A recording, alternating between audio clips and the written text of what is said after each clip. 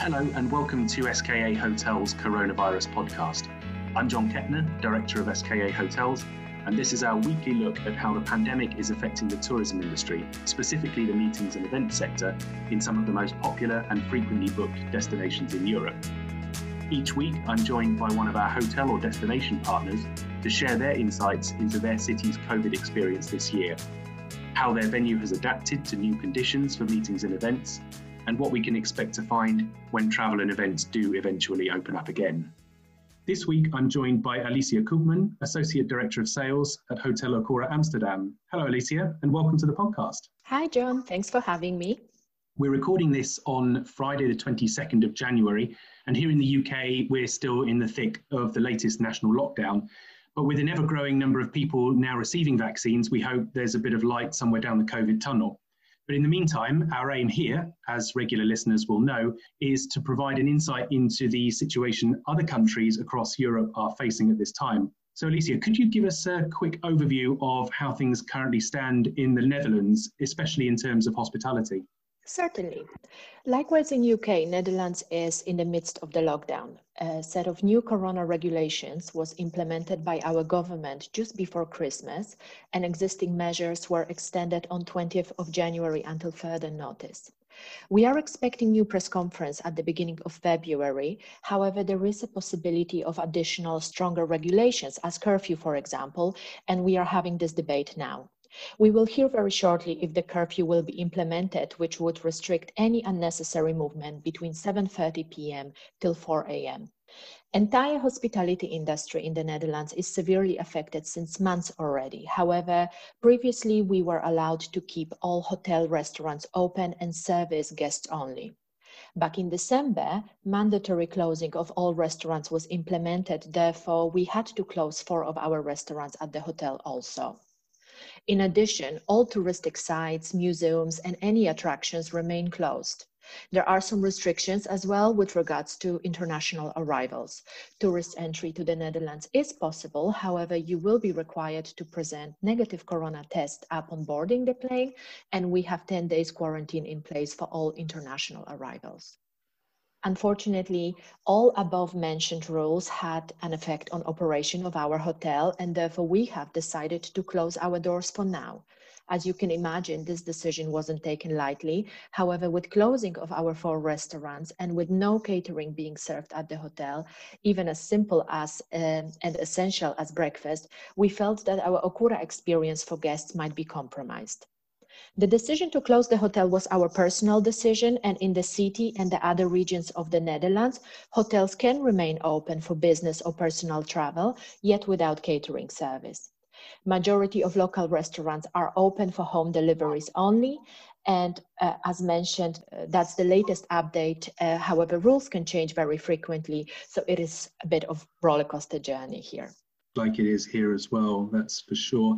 And what's the general feeling in the Netherlands and in Amsterdam of how the pandemic has been handled, both by national government and by local city authorities as well?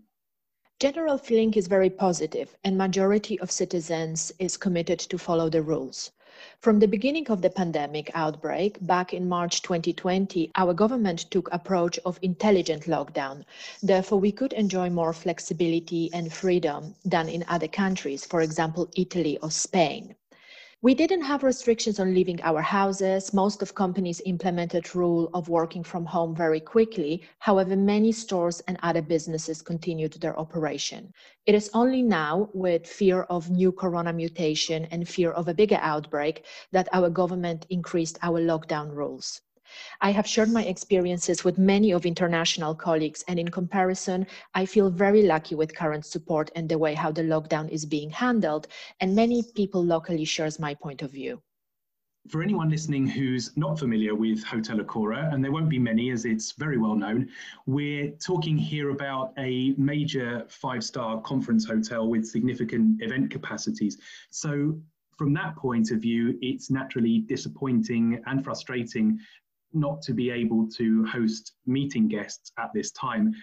But When we spoke recently, Alicia, you told me about some really smart ways in which Okura has kept running during the pandemic, and also some great initiatives within the local community. Can you share these with listeners too? That's right, John. Although first lockdown forced us to close our doors on 22nd of March until 1st of June, we have continued and we successfully completed our refurbishment of 50 executive rooms, our signature suites and the lounge. In the meantime, we also started to develop new product which could bring our Okura experience to people at home. And that's how Okura at Home luxury takeaway menu was born. Locally, many people recognize Okura first and foremost for our culinary offerings, and we are happy that now we can deliver some of our signature dishes to local homes. Okura at Home is also a very interactive takeaway option. You will receive a video instruction how to prepare your meal, so not only you have a fabulous food, but you can also learn how to cook as one of Okura chefs. We have also engaged in local community and charity activities. As a hotel, we are always very active and prominent in being part of local community. However, when we closed our doors, we could focus on supporting those in need a little bit more.